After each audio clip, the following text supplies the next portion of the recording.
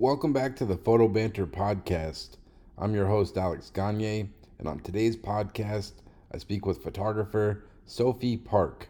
Sophie has worked with clients such as the New York Times, Wall Street Journal, NPR, and the Washington Post, to name a few. In this interview, I speak to Sophie about her experience studying international affairs at Boston University before pursuing her passion of photography. I also speak to Sophie about what drew her to photojournalism, how she approaches assignment work, as well as her experience covering politics. Sophie is a talented photographer who I was excited to have on the podcast, so I hope you enjoy, and thanks for listening. All right, and now welcome on Sophie Park. How are we doing, Sophie? Thanks. Good. Yeah, thanks for making the trek out here from Cambridge all the way out to Holliston, Mass. So I appreciate it. Excited to talk to you about your photography, connected with you like how I've met so many photographers just through Instagram, which has been a great tool. But I guess to start off, like, where did you grow up and like what are kind of like your earliest memories of photography? Yeah. So I actually grew up in a small town in Missouri, in southeast Missouri, called Jackson. And I lived there for about 10 years. And then my family moved to New Jersey and then Cambodia. So I was in those places before coming to Boston. And I think my earliest memories of photography were with my dad, just taking photos of our family.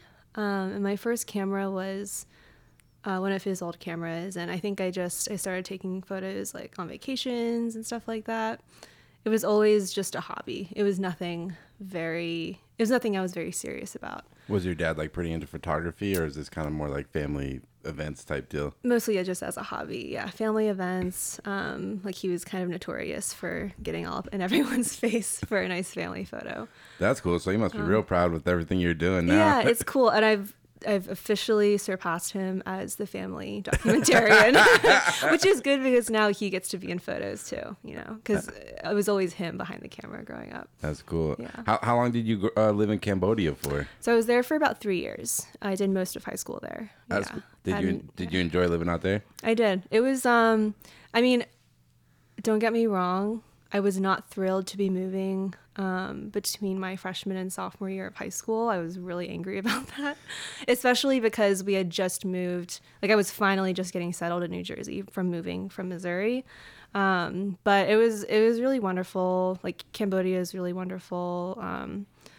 I wish I was starting to get more into photography while I lived there, but I wish I had more of an interest in documentary work so I could have photographed more while I lived there. But because what kind of stuff were you photographing when you lived there? Yeah, so at that point, one of the turning points for me was I took this art class in high school. I did the International Baccalaureate program, and our teacher had us take our own reference photos for paintings and stuff. And so I would, set up little shoots with my friends and, experiment with like very high key or low key lighting, and then paint from those photos. And so that was, I think, one of the first times that I had a lot of, had a vision for what I wanted to be photographing. But at the end of that period, when I was going off to college, I actually had a very just distinct memory of being like, I'm not going to pursue anything visual for my job. Like I want to, do something more practical or what, I think it was a lot of just societal expectations and standards in my head of like what I thought I should be doing. And so, because was like your parents even pressuring you in one way or other? I mean, they've always been very supportive. I think it's just taking them time to understand what it actually is that I do, because freelance photojournalism was not a job I even knew about growing up, or even until maybe like 4 or 5 years ago, honestly. Yeah. So yeah, and that's a whole thing, kind of, like battling that, expectation or pressure I had in my head to not pursue something creative or visual, but here we are. Yeah, it's a crazy road, freelance photography, because it's like you don't know where it can lead to, and then it takes a while to start getting going. But like looking now, I see on Instagram you're working nonstop. So if there's a will, there's a way. You can make it happen. Yeah. Yes, because you said you didn't want to go to school to pursue anything visual. Did you end up studying photography, or like what did you end up going to school for? So I studied international relations, and I'm glad I did study that at the time. Like when I chose that as my major, you know, coming from living in Cambodia, I was very interested in, you know, how different governments interact with each other, and I've always really liked history too, and so that kind of informed my decision to pursue that. Um, I took I took two photography classes at BU. Mm-hmm. I went to Boston University, and it was good for, you know, just having some direction. I think I'm more so grateful for the connections I made while I was there, and a couple of mentors that I found there. But that's where I got started with at my student paper, and I, you know, started poking around into this whole photography thing. Who are some of your mentors there? So Greg Marinovich, he's a master lecturer there and Pulitzer Prize winning photographer from South Africa. I believe he's Croatian, but he's known for his work in South Africa. He teaches some courses, and I'm grateful to have been under his tutelage. Yeah, because like when you're kind of first starting out in photography, like was there any type of photographer's work that kind of were you always attracted to kind of photojournalism type photos, or like what kind of stuff are you looking at? I think I actually haven't really thought about this. I think um, I don't. I think there's such a long period of time Yeah. when I think about like my journey to where I am now. Like I don't have, like some people talk about, you know, flipping through National Geographic magazines and seeing like this one photo. Like I didn't really have that white light moment. Because what do you think? What is it about photojournalism that attracts you more than any other type of photography? You think? I'll say I like the way photojournalism like helps us learn about each other as humans, and like the way that photojournalism allows us to just see into other parts of the way people live, and the intimacy that's there. I like like our cameras are like passports, you know. Oh yeah. Into different like lives that It you're is. not familiar It's with. crazy. You can just look at your Instagram for the last month, and then like the things you've like. One day you're at a Trump rally, and then another day you're like some like Guatemalan family in Rhode Island, and then you're like shooting some senator. So it's like all over the place. Like you never know where you're gonna be at from day to day on Yeah. this on the assignment, pretty much. Yeah, and then like I think very early on I just loved like capturing a moment in time. Like I have a really bad memory, and sometimes it's just hard for me to remember what like even yesterday or the week before was like. And so then to be able to like codify my life and other things that are happening in the world in the form of a photo, like that's very powerful to me. Because this is something that's interesting to me. Because for you, when you look at either your own work or even other people's work, is the thing that gets you excited? Is it more about the story, or because myself, I realize like I love photojournalism, but I realize my own work. I love being able to like manipulate stuff and put a little sauce on it in Photoshop. Whereas stuff you do for New York Times, you really can't do that because of the ethics of photojournalism. So, is it always just been kind of about the story you're trying to tell, or like how do you even view this the creative aesthetic part of like visual medium you do, if that makes sense? Yeah, I think I guess I'm like I don't want to I don't want to put labels on things, but I guess I'm a purist in the sense that like my goal is for my images to, you know, really truly represent what is happening in front of me. But my job is also to, you know, pick like, you know, make things visually digestible, you know.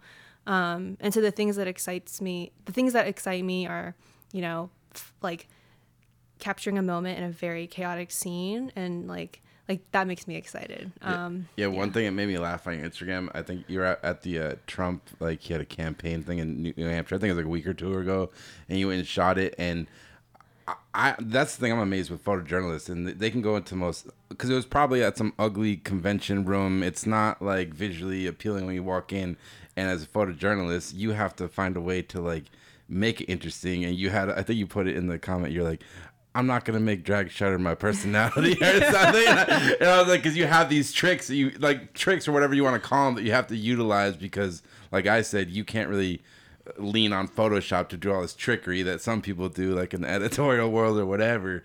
And yeah, I don't know. Yeah, how do you approach those shoots where it's like you're in some ugly room and, like you said, you have to make a compelling image and tell this story like that? Yeah, I think so. I gotta like cover my ass, like, just to put it simply, and make sure that I'm making photos that, you know, that can be used in the story and that my editor would be happy with, that I know are publishable. But then I just go into, like, I try and go into most shoots with the mindset of like, I just want to make the most of this, you know, whether that's, you know, once I have my bases covered, experimenting with slow shutter, or just like looking for things that aren't as obvious. And so like I'm really drawn to like patterns and just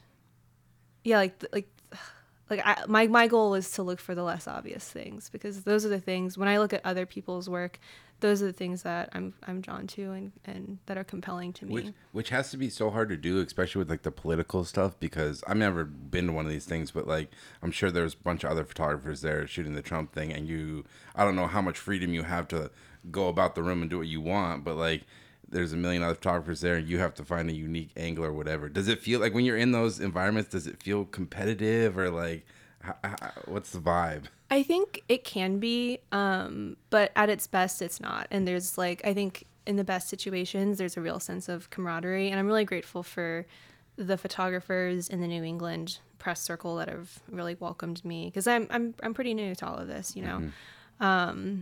But yeah, when there's, you know, in those kinds of situations when we're all like gathered on a riser, you know, I mean, I try to, you know, just be courteous and make sure that, you know, if I'm in a spot for too long, I'll try to move out of the way. Yeah. I could see it, like, I'm like, you're in my space. Like, yeah, but no, that's good to hear. Yeah, because a couple weeks ago, you shot the Boston Marathon. You got to go on the little perch. How was that experience? That was crazy. Shout out to Brian Snyder at Reuters, who supported me along the whole way. He was on the ground at the finish line, and I was on the photo bridge. It was my first time photographing anything like that. Like, I'm not really a sports photographer, but it was a lot of fun. I was working with a lens that was longer than I'm used to. It was a 200 to 600. Okay. But I mean, it was cool, and it was a first, you know.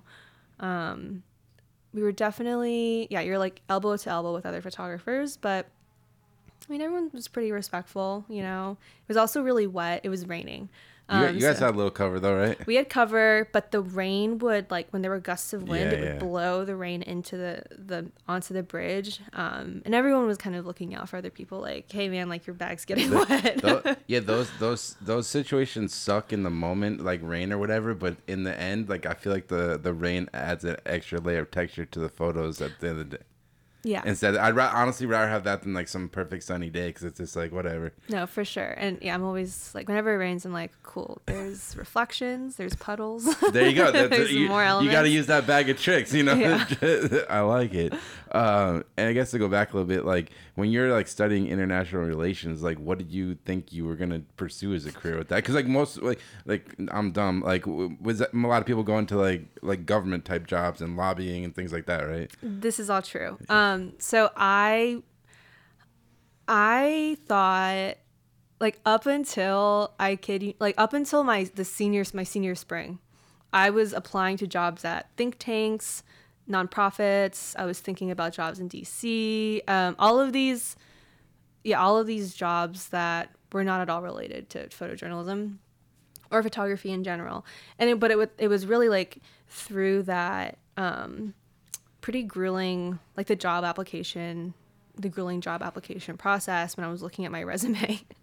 And like everything on my resume was photo related. And I was like, all right, maybe I should read the writing on the wall, which is that maybe I have a passion for photography and I should at least give it a shot.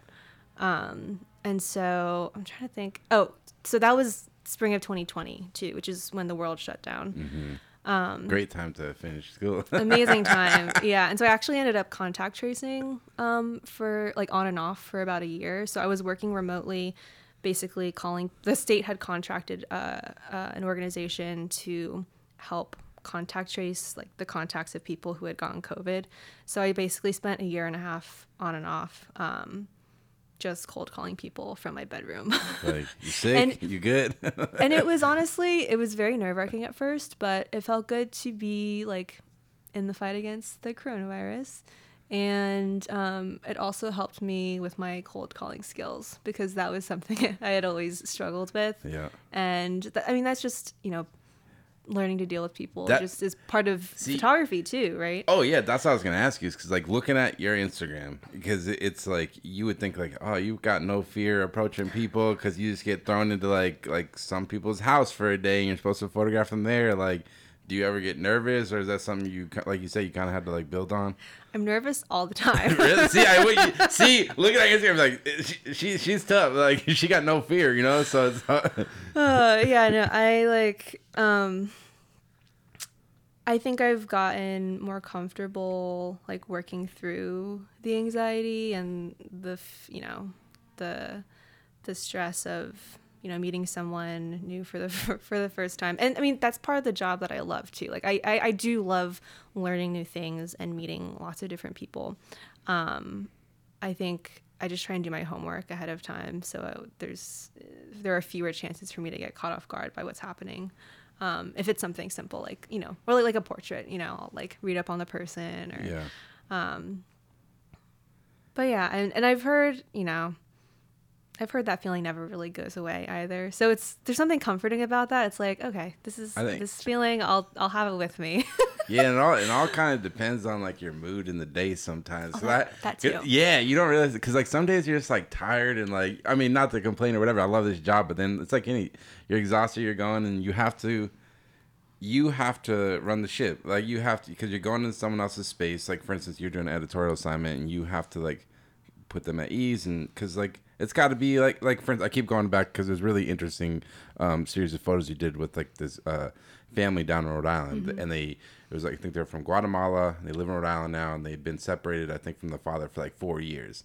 And the photos were like super intimate, and you took these portraits of the father, the mother and father like in their bedroom, and it's like anybody like I know you probably just met those people 5-10 minutes before, and then you're in their bedroom taking this like intimate thing. It's got to be uncomfortable for them. Like, how did you approach that shoot? Because it was like a very intimate shoot. It was, and I have to give props first to the family. Like heading into that assignment, I was very, I had spent a lot of time, going over like how I was going to, respond in different situations if things came up, because like it's a lot to ask anyone to let you into their home, let alone a family that's been what they've been through. But they were just so welcoming and warm and like way more open than I could have ever expected. Like I was so grateful for that. Yeah, if you could explain the story a little bit. Like... Yeah. Oh yeah. So the story was basically it was a Guatemalan father and son.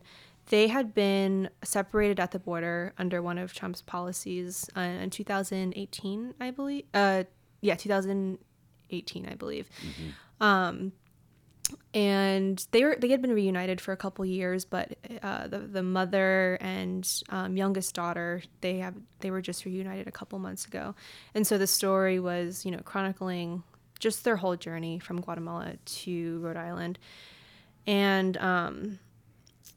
And so, yeah, I had a lot of, I just wanted to make sure that I didn't want to cause any more harm in any way. You know, I wanted to be like trauma informed and just know when to not push. And I was just like thinking of all these things going into the assignment. And then they ended up just being like just so open, you know. I was also there with a reporter named, shout out to Coral, who, she works in Queens, but she came down for the story, and she was really wonderful too. And I don't speak much Spanish, so she was really translating the whole time. And most of the assignment was actually the interview. And so I ended up spending like an extra hour and a half with a family after, so that I could actually just see them, you know, like interacting with each other normally. Yeah, that can be tough. Working with it can be great and tough at the same time, depending on how much time the subject has. Because I've had that happen before, where like the writer's there, and no disrespect to the writers, because they got to do their job, and then they'll do the interview. It's like an hour and a half, and then you get like 2 minutes for the shoot or whatever. But like, do you enjoy that collaboration with writers and stuff? I think, yeah, it depends. Yeah. Because at the end of the day, it's like, right, we both have our jobs to do. And I've found that most reporters are really accommodating of what I have to get done. And then I just try and communicate as clearly as possible from the get-go. Like, hey, I'm probably going to need this much time to do portraits. Or like, how long do you think you'll need for the interview? And you know, everyone has, the way I put it to an editor recently was, everyone has a different way of working, you know, and that's to be expected working with any writer.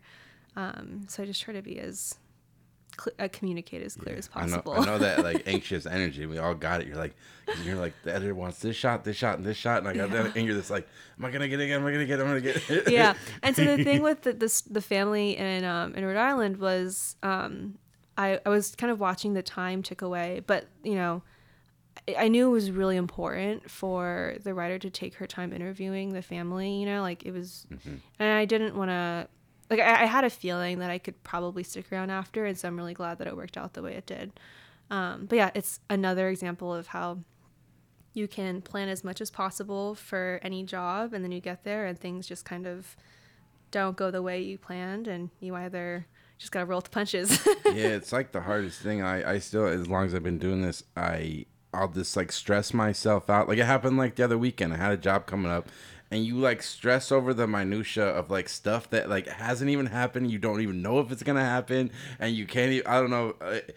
And as much as I try to tell my brain like it's all gonna work out, and you just keep going. I was like, that's the thing I'm trying to get better at, you know. No, definitely. And it's like, half the time the things you thought were going to be issues don't even, it's a non-issue, and then something else happens and you're like, wow, I didn't even think of that.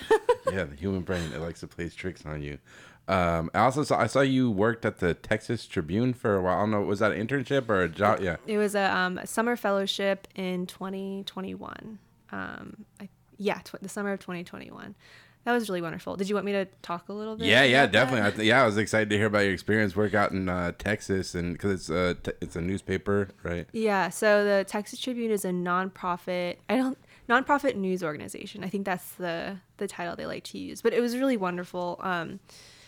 It was my first time working in a real newsroom, because up until that point, I had only ever worked at my student paper, and then in the communications department at Harvard University. They have an unpaid internship. Wish it was paid. Yeah, what the hell, Harvard? You guys got more money than God. Like. Yeah, anytime I talk about that experience, like the Harvard experience, like it was really great, but they should really pay the interns. Yes. Anyways. But the Texas Tribune fellowship was phenomenal. How'd the opportunity come about? You just kind of saw a posting and applied, or? Yeah, so the spring before that summer, I was wrapping up a year on and off of contact tracing, and was feeling like I wanted to try and get more hands-on experience with photojournalism. And I forget how I learned about the opportunity, but I found it, I applied, and I got it. And it was just, the first time that I was really, photographing like every day, basically. Because they threw you straight into like taking photos like right out the gate. Yeah, and the Texas Tribune is unique in that they have a small photo desk, but they rely very heavily on freelancers, and so I was basically like a staff photographer. And what I couldn't have anticipated, or what I couldn't have expected when applying, was that, there's a lot going on in Texas all the time, but that summer, the governor was actually going to be calling a special legislative session, and he ended up calling a couple, which was pretty unprecedented. But I had the chance to work in the state capitol, like covering the Texas legislature basically for the entire time I was there. And that was great because I had little experience with political photography, but I came to learn that I really enjoyed it.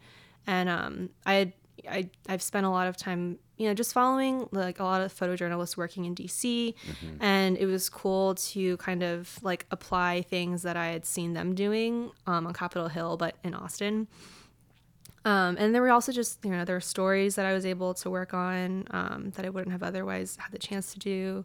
My editor sent me down to the border with the multimedia fellow, Lauren Santucci, who's a freelance filmmaker in Austin. Was that it's a section on your website, the asylum seekers? Yeah, yeah. So, and, the trip came about really kind of last minute. But it was around the time that there were just very large numbers of migrants crossing the border. And the goal of Lauren and I going down was to kind of compare notes, because at the time, Governor Abbott was saying, he was saying a lot of things, but our job was just to see, well, what is it really like on the ground? And the people who are, receiving and taking care of these asylum seekers, like, what do they have to say?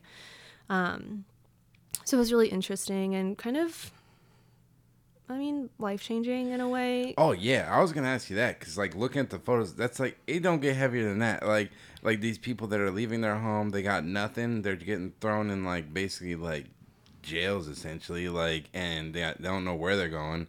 Like, and then you kind of show up, a lot of the photos are in the middle of the night or whatever time it's dark out, and you're just there shooting photos. Is that intimidating walking into that? Like, is it, because I would feel like, it's a weird position to be in because you're like, obviously you need, as a journalist, you need to tell the story, but then these people are in the most vulnerable position of their life, like, and you're there taking pictures. Yeah, and I was like hyper aware of that because, I think a lot about, power dynamics and like what it means to be in someone's life with a camera, and I'm the one being sent by a publication and they're the one sharing their story with me. The photos at night was actually like I learned about this border crossing through another journalist. It was in Roma, Texas, about an hour from where we had actually planned on being. And it was pretty crazy. Lauren and I showed up with this like dinky headlamp we got at the outdoor store, and like we thought we were going to be able to go down to the river, but it ended up being the crossing was actually on private property. And so, and there were National Guard there who were kind of blocking our path. So we ended up just waiting up on the road with National Guard. And like sooner or later, people started showing up. And, it's tough in those situations because like most of these people are like the most vulnerable. Like they're probably having the worst day of their life. Of right? course, yeah. And so in that night, I felt like my job was just to show like the humanity. Like these are like a lot of the people crossing were actually children, unaccompanied minors, and the line that they formed next to the line of families was like the lines were the same length, so there were the same number of unaccompanied minors crossing at this street as there were like full families. And I was really blown away by just the resilience in the kids. A lot of them were like 12 or 13 years old. And you think of, like when you're 12 or 13 years old, you kind of think you're like invincible, right? And these kids like very much, I don't know, I was just like very struck by the fact that they just crossed the U.S.-Mexico border and they were kind of like, they were okay and joking around. And, I'm sure that's not the case at all at all of these border crossings. But I don't know, tried to show that. And yeah, it's a tough thing about being a photojournalist because it's even like I was gonna ask you because like the Trump thing, like you photographed the campaign thing, and I'm like, it's like I go back and forth, like, should we keep shining a spotlight on these people or like what's the balance? But I guess you can't ignore it. It's like, it's not your job to put your own politics in your right. It's there, and there's a large group of people, and it's yeah, I don't know, how do you view that aspect? Because you obviously, you're a human being, you have your own political views and stuff, but as a journalist, you kind of have to like ignore that, or like I don't know. So I think, and this feeling like the sentiment I'm about to share is not like new or anything, but I think for me it all comes down to just like dignity and respect, you know, like everyone deserves that, no matter who it is in front of the camera. And so that's kind of like my North Star, and just like, yeah, like humanizing situations, no matter what it is. I think that's what kind of drives me. And it's like, yeah, I have my personal politics and opinions. Because you run into that like at that Trump thing, because it's obviously his supporters, and I think you were covering for the New York Times. Yeah, and all yeah. Do you run into people being like, "Who you with?" Like this? Oh, definitely. I mean, there was a one of the women who I like stopped to actually talk to. She asked me who I was with, and I was like, the New York Times. And she, you know, she gave me this like very like earnest and heartfelt little lecture about how you know, she hopes that I can make the right choice and, you know, do the right thing. And I mean, it's common, you know, for people to, you know, talk about fake news and all of that, these kinds of things. Yeah. You know, all I can do is tell the truth. Like, here I'm, you know, I'm here to do my job and make photos that are representative of today. What's happening? Yeah. And I do enjoy just like talking to people, you know. The woman I was talking to was part of an organization, like, actually, I don't think I'll get into that. That's right. It's all right. No, it's difficult. Like I ran into it, whatever, like a month ago when I was doing a New York Times assignment, and you text me when it was the kid with the Pentagon. He leaked the Pentagon stuff, and I don't typically shoot that type of stuff. And I just got sent an address, go to this kid's house, and you're basically thrown there to take pictures of like whatever's gonna happen. Nothing really happened, but I showed up. And there's this guy who's obviously probably listening to like a police scanner. He's just a local dude, like wearing like all camo, and he's got his like Trump hat or whatever. And he's like, well, "Who you with?" I'm like, New York Times." And he's like, "Oh man, they love Joe Biden. They was this and this and that." I'm like, and I was just like, I realized I didn't even get into it. I'm like, yeah, no worries, man. Like, cause you're a professional, you can't like get into it. And it's like, yeah. And I ended up, I think, I feel like that's the best thing to do in situations like that is, you know, you just, you know, appease the person you're talking to and keep doing your job. And understand people. It's like you don't want to be divided. Like it's not like my views might be one thing, yours got to be other, and it's trying to better understand people. I think that's hopefully like photojournalism and journalism as a whole can help bring people together and better understand what people's situations are. I don't know. Yeah, because I think there's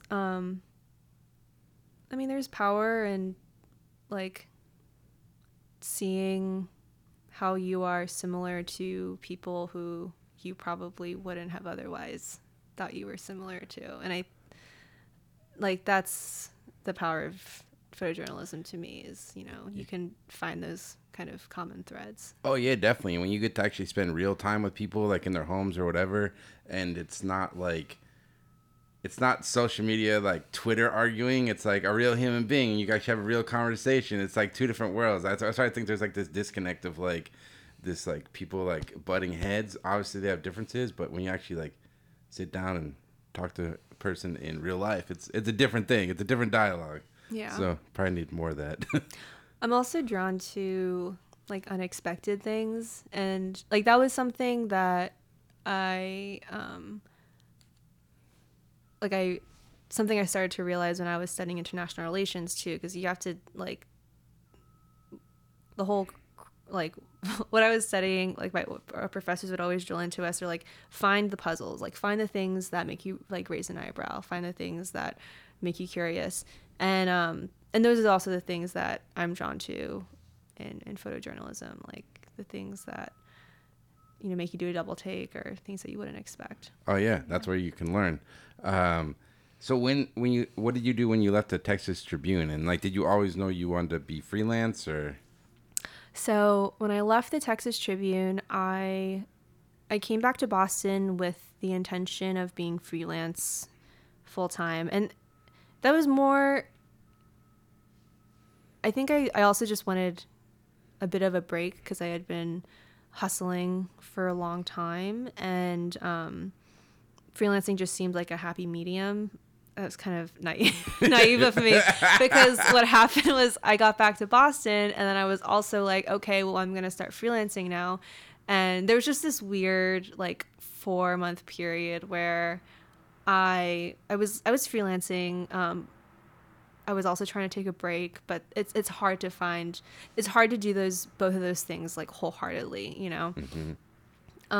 But yeah, I started getting assignments here and there. I was just talking to another photographer about how, you know, I've definitely like something I could grow in is like being more proactive and reaching out to editors and other photographers, because that was something I probably should have been doing at that time, but I wasn't. Because there's no manual. There's no handbook. Everyone's trip's different. Like it's And it's brutal because you come into this industry wanting to get started, and it's like, how do you do it? Like, yeah. What were some of your first assignments you got working freelance? Like, so, I mean, my first real assignment was before the Texas Tribune, and I got it through a friend because she had taken a new staff job and she could no longer freelance. And so shout out to Olivia Falsigno, who's now freelancing in New York City. And she passed my information along to the editor, and I was like freaking out. I didn't even have like a work email. I only had a BU email. She was like, dude, just like make one really quickly, make a Gmail. I was like, okay. And so that's the email that I use now for work. And I share this to say, you know, I was freaking out. I think I was ready for it, but it was my first big assignment. It was for the Washington Post. So I was like, oh my God. And it went well. And, you know, that editor kept calling, and I got into the Washington Post freelancing network. And then from there, you know, I would pick up assignments here and there. Then I went to Texas, and then I would get assignments here and there. I think that, you know, 2020 is hindsight, or hindsight is 2020. And it's easy for me to say, hey, I should have been more proactive about reaching out to editors and other photographers then. But I think what I did do was like just try and like consume as much photography as possible, and and just try and, you know, learn about who was working in Boston, who was working in DC or other cities that I was interested in.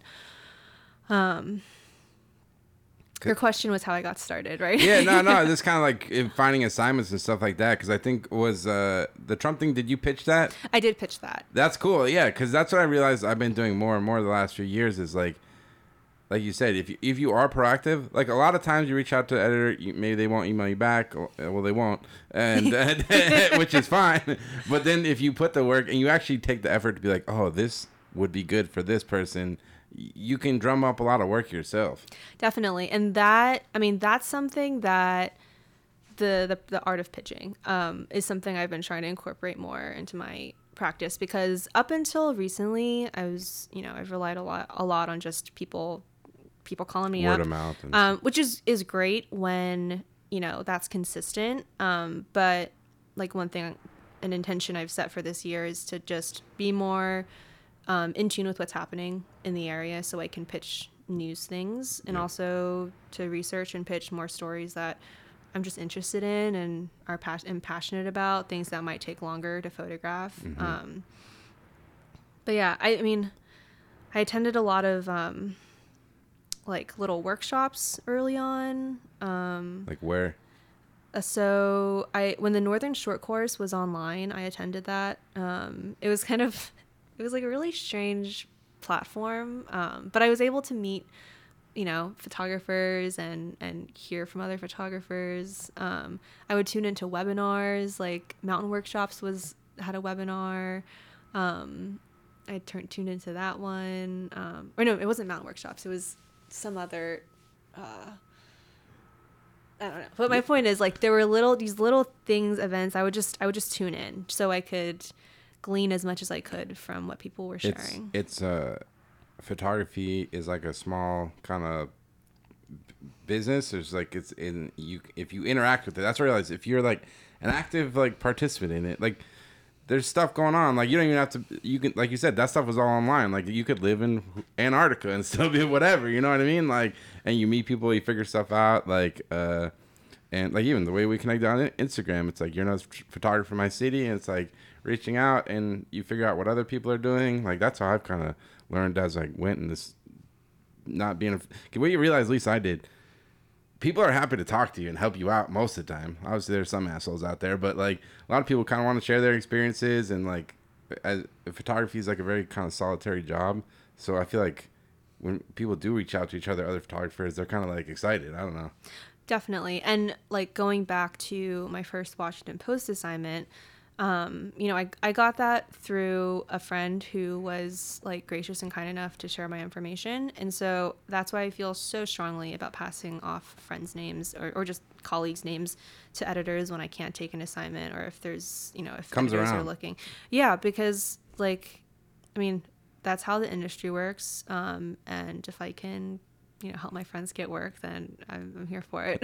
Yeah, definitely. And you're pretty good on social media, like, and I saw you started a newsletter, which is really good. I hope you keep up with that. I think you just did the first one last month, and you're like a really good writer. It was really interesting to read, and like, is writing something you enjoy doing? I appreciate you saying that. I have a tumultuous relationship with writing, I think because I am a chronic procrastinator, and so I just associate writing with papers in college. You're not a procrastinator. You just got a lot of stuff going on. Alex, when I tell you I am a procrastinator, it's like, I mean, it's bad. I mean, I've gotten better at it within my business, but there's still times when it gets really out of hand. But I think I'm rebuilding my relationship with writing, and writing that newsletter was actually a lot of fun because I realized that if I wrote the way I thought or talked to friends, it actually came out a lot easier and was less like pulling teeth. Because when when I think of writing, I think of these like academic papers where it's just when I have like the worst writer's block. But I'm also excited for my newsletter because it feels like a place where I can just genuinely share what I'm thinking. And I think it helps to like, not everything's about marketing, but like it does help because it gives a sense of like who you are, and it's like it's not like stale, and it's hard to put yourself out there like that. Like the thing that I really related to a lot is you mentioned in the newsletter, and I'll link it so people can go subscribe and get the new ones, But you're talking about how, because when you do a lot of assignment work, the editor has like, I want X, Y, and Z. But then as a photographer, you're still a creative and you want to make something that you're excited about. And it's this weird balance. And you're kind of talking about that and how it's just kind of a struggle sometimes, which I related to a lot. Yeah. No, it's it's like getting what you need versus getting your photos for yourself. Cause I kind of been on it like a little bit. Like you can be busy working and doing assignments and you're making money, you're out there, you're busy.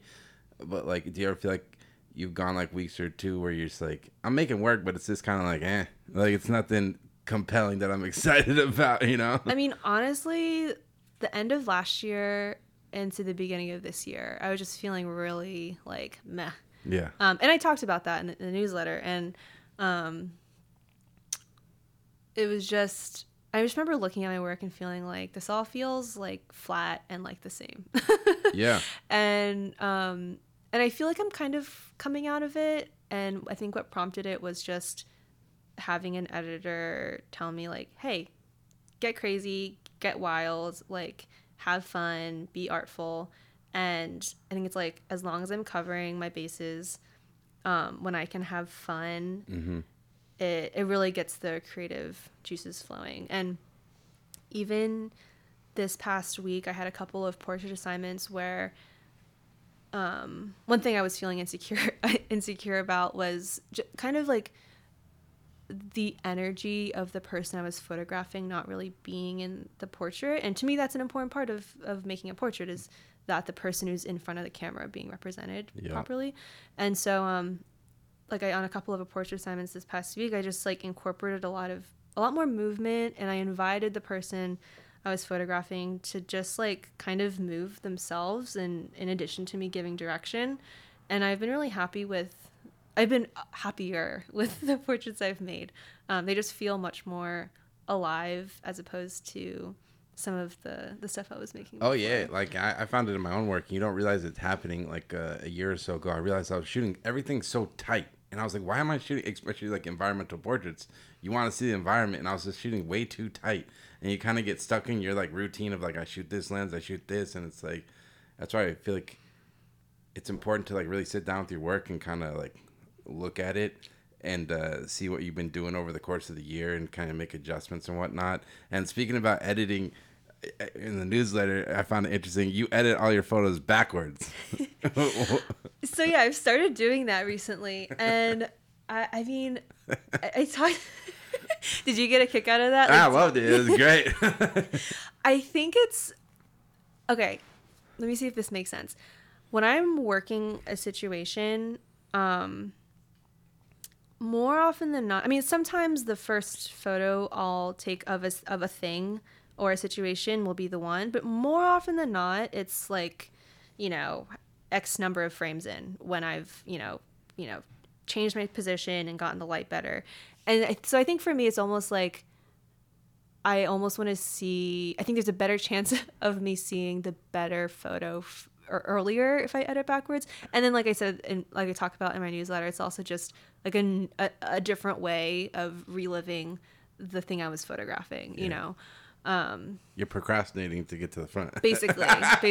No, it's like, I know how this goes. What if I did it backwards? And you're kind of, you mentioned even the thing, like if you do an assignment, well, depending when the deadline is, like you'll let it sit sometimes for a little bit and then kind of go back to it. You're not like running home like da da da like. I mean, with my workflow nowadays, I generally have to, I'll try and edit as quickly as possible, but sometimes more than others, there's a sense of just like, oh, I don't want to look. Well, yeah. What's your editing process look like? Are you like using Lightroom or? So, and I wish there were more. There's no one way to do this, right? Like, and that kind of bothers me. But I guess that means we all have our process. Yeah. So I'll ingest through Photo Mechanic actually, and then really photojournalist of you. I ingest through Photo Mechanic. I don't know if other people do this. I rename all of my raw files. Do you have like this? Is that this for like archiving purposes? Like I guess so. Yeah. So I'll do like date, like assignment or job name, and then like a sequence number. See, you're smart. Like I wish I would have started that early. Like these hard. It's like total mess over here. Like I basically like I don't know. We'll get to it one day. Yeah, someday down the road. And then I add metadata, and then I'll take I'll do a first round of culling, or not culling, where I'll just like 1-star photos that I want to import into Lightroom. And then it's like a super wide like first edit, I guess. Import those into Lightroom. I'll tone them all in a basic way, do another pass through. I'll do like 1-star, 3-star, 5-star, and then depending on how many 5 stars I'll have, I'll like go back and 3-star some of them. Then how many, like say for instance, I keep going back to the Trump thing just because it's in my mind.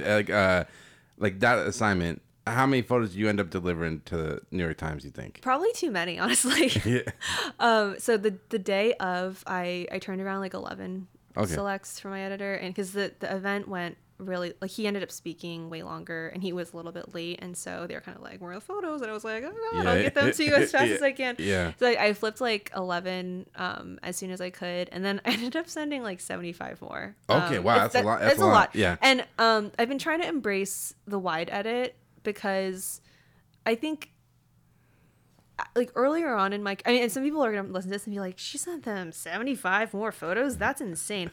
But I mean, a lot of photo editors I've talked to, they want it, yeah. They like, their job is still good photos, and I'd rather give them more variety rather than them get a really tight edit and be like, what is going on here? And also because I just don't always trust my editing eye. Like I'm not great at editing my own work. In terms of like, choosing, Sequencing. seeing what the photo is and, what's there. And so it's like I trust my editor's eye more than my eye sometimes, and I'd rather just give them more rather than less. Yeah. That's a lot of work, because with the New York Times thing, you have to put in all the captions, and then you got to put in the code they have for everyone. Yeah. So it's like, that's another skill, which writing captions, like, because a lot of times you're talking to people, like, how do you approach that? Because I struggle with this, because what is it? You're supposed to, like, who, when, where, what, like, basically, like, yeah. Yeah. I mean, so I'll usually, like, if I'm going to be turning photos around really quickly, I'll actually write like a boilerplate caption, and I'll have a metadata XMP file ready to go to add to my photos as soon as I ingest them. But I mean, I keep a note on my phone to, IDing people as I meet them throughout the day. See, that's the tough part, writing down names. Sounds spoiled just from shooting like portraits, because it's easier to go and shoot one person, but when it's like a story and you're talking to like dozens of people, and you got to be like, Tim, red shirt, like whatever. Like, No, and I mean, like identifiers, like like red shirt, blue hat, glasses. Like I just take notes. But no, the captions it's tedious, and I think it gets easier with time. Yeah, if you do it all the time, that's what it was. I hadn't done it in a while, so I was like, I was struggling. Yeah. Well, the thing is, every publication has slightly different requirements for metadata, and I'm always like, what I want to do, what I end up doing is I'll go into the last. I'll open the last photo I made for that publication. If Yeah, I that's smart. Before, download the photo, save the XMP file, re-upload it to the new work. But what I want to do, something that I wanted to do for a while, is actually just have a folder of boilerplate metadata templates, so I can just apply them to. See, that's why I asked this. That's why I asked. We're learning today. That's awesome. And one series of photos I was interested in talking to you about, they're on your website. You travel back to, I think, Korea with your grandparents and your family, and you were like photographing your family. And there's a really amazing portrait of, I think, your grandmother was like at her parents' grave. Is photographing your family something you've always done? Is it something you enjoy? Not enjoy, but like I've always struggled with it. Like I'm better at photographing like strangers than like my family, if that makes sense. Yeah, no, I think photographing my family is something that I've been drawn more and more to recently. That trip with my grandparents was really special because I was traveling with them so they could have assistance, just because they're not super independent anymore with their age. Mm-hmm. But it was also a wonderful opportunity because we went back to the village that my grandma grew up in. And I think I'm drawn to photographing my grandparents because, they're not going to be around for much longer. And it feels like an important way for me to learn about like myself and our family history. And just to have images of them in this stage of their lives. Like my grandma doesn't have any photos of her as a child, which is not surprising, but what can I do so that that's not the case of this latter part of her life? I think something that's kind of common in immigrant families is there's just like all of this family, all these stories and family history that just doesn't go talked about, just goes untalked about for forever. And I'm still learning things all the time about how they grew up, about my parents' childhoods, and so for me, like photographing them is a part of that. That's smart. Yeah. I'm not an immigrant family, but like my family, there's a lot of stuff I don't know. Like I don't even know how my parents met. Like I've never asked them because it's just like ask them. I was like, yeah, how do you guys meet? I don't know. Like I don't know any of that stuff. So it is important to. I had a friend. It was really cool. I think his father was sick, and he sat down and did like a long form interview with them and recorded it, and it just went through like everything. And I thought that was like an amazing thing to do because he learned so much. Like you said, if you don't ask, you're not gonna learn. Yeah. Something I have found interesting though is that when I'm working with someone outside of my family, like I'm photographing a new person, having that distance is helpful because I'm a professional doing my job, like getting context, asking them questions about themselves, themselves. I'm having a hard time. It's all right. But with my own family, sometimes they'll just like, I'll ask my grandma a question and she'll be like, why are you interested in that? I'm like, that's not, and then, and it's like, sometimes it's like pulling teeth. Or like how they, cause like if I tried to photograph my family, they'd be like, what are you doing? Is it like, how do they react to the camera? No, I mean, my grandma, my dad's mom, she doesn't like it. So I don't know. I just try to have my camera around as much as possible to get her comfortable. Stealth. You gotta be stealth with it. Yeah. No, that's important. Something I will add is, I just feel very strongly about like the family archive. And it's like we photograph a lot of different things in our jobs. But at the end of the day, if I can contribute a photo of someone to their own family archive, or, contribute photos of my own family to our family archive, just for posterity, so that we have these memories from this period of time, like, I'm happy, Yeah. And I think about that a lot. Because, it's like... How do you approach... because you shoot a lot of people, and I'm sure people contact you like, hey, can I have those photos? And I have it happen like twice this week. And then how do you deal with it? Because like sometimes, like I had 2 scenarios this week, and I'll talk about mine and how I kind of handle it. I take it case by case basis. One was this guy who was doing like a really great nonprofit for helping veterans with like mental health stuff. So I was like, yeah, sure, have it all, do whatever you want.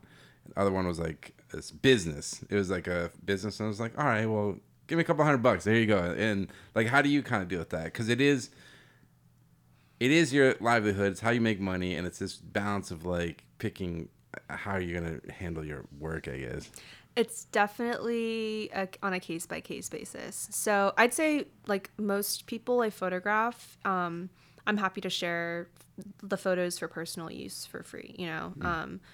And like depending on the situation, maybe like on social media, if it's like just their portrait, but for anything professional, like if someone's reaching out about using photos in a book or on their website for their business, I'll like license the photos. All right. Doesn't mean that they'll always agree to the fee. Yeah. And in those situations, it's like feels bad because I'm like, well, I want to help you, but also like it's it's weird. It sucks that because think about it. It is a weird thing, and it's like I have to explain like this is my job. This is how I make money. Like I'm not trying to, because like I could understand some people like they're trying to like steal, like basically like take what they can get from me or whatever. And it's like no, that's not what it's about. Like you're using it for something professional as well. So it's like, how do you make money? Like yeah, and I think the thing I struggle with is,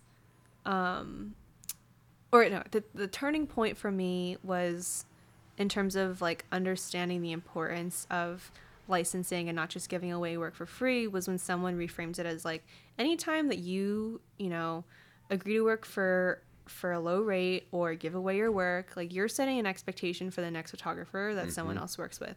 And for me, that's important because it's like it's not just about my relationship with this person or my photos. It's like lowering the bar for everyone else in this industry. Yep. And it's like there's that saying like we're our own worst enemy when it comes to those things sometimes, but it's tough. Oh yeah, definitely. I had a buddy. He had some recently. He did an assignment for the New York Times, and then he ended up licensing it to his guy. He shot for the New York Times. The person took the photo from the website, didn't ask him. My friend found out, but he ended up licensed for like $5,000.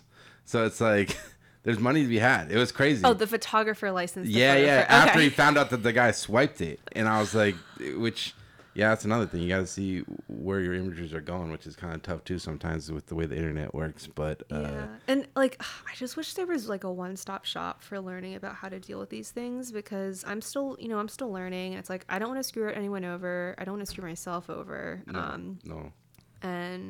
But yeah, there's a lot of harm can be done. Yeah, and it is tough. Like you have to be able to like advocate for yourself and stand up for your work, and otherwise, we'll have to find another job. Yeah. I'm always like, I think I just love photography too much, and sometimes that makes it harder for me to fight. So I'm like, just Yeah. like there's a part of me that wants to be like, just take it, but I'm like, no, that's my work, and That's right. I'd be screwing everyone else.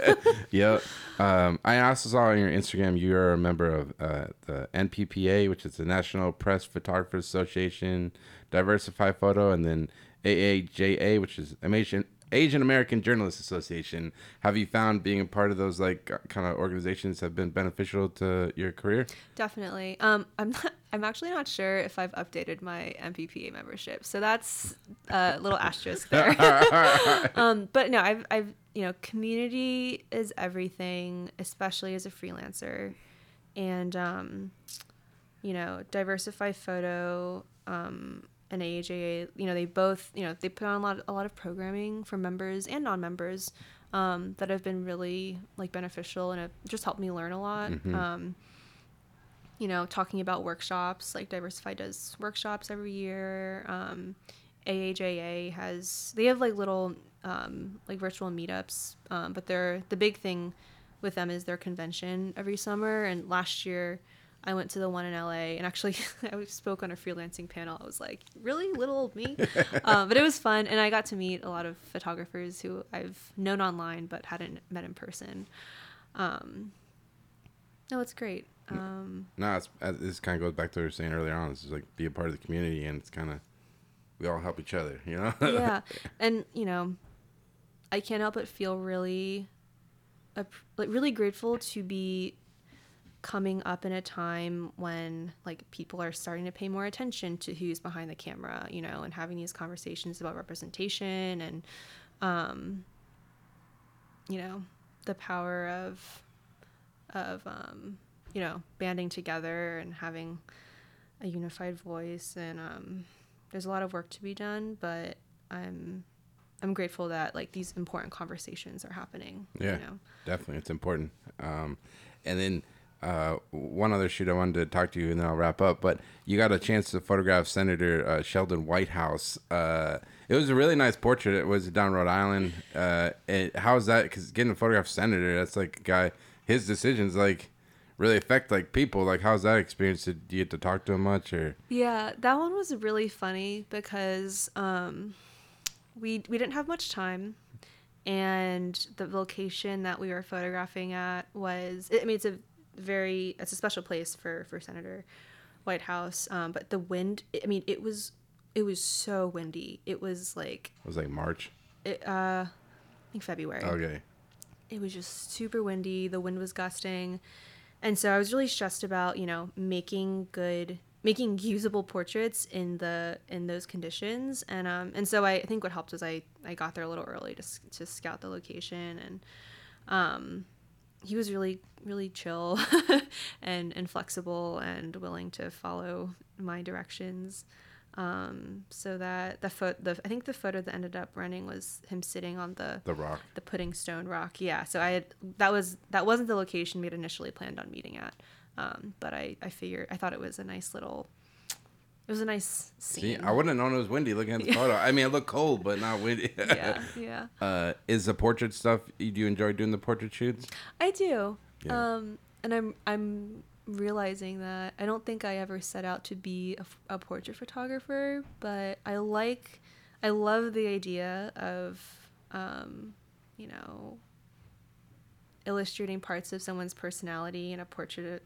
Just it's something that excites me. Because with photojournalism you can't craft anything. You just have to whatever's happening. Whereas portrait, you can be like, you can kind of like sit here like that. It's one thing where you can kind of have a little flexibility, right? Yeah. And it's like, every portrait shoot's different. And I just kind of, I don't know. I don't know if there's a one way to do a portrait. I just kind of like, we're in a setting and I'll just be like, hey, can you try this? Can you try that? Can you try this? Yeah, that's what it is, trial and error. Yeah. Because some people look like some people you could have them cross arms and they look casual, and then some people do it and they look awkward, and so you just have to like try something and see how it looks. Yeah, I mean, just the other day I was photographing someone, and I was asking her to sit a certain way, and she was like, "Actually, if I was gonna sit here, I'd probably do this." And she like flung her legs over the edge of the chair, and it was perfect. And I was like, I would have never probably asked her to do that, but she and it was great. You know. That's awesome. Well, I guess to wrap up, like, what's next for you? Like, any goals for? It's crazy. We're already May, almost halfway through the year, which is nuts. Any kind of goals or things you're hoping to work on for the rest of the year? I like I mentioned before, I think broadly, I'm just hoping to kind of research and pitch more stories that are important to me.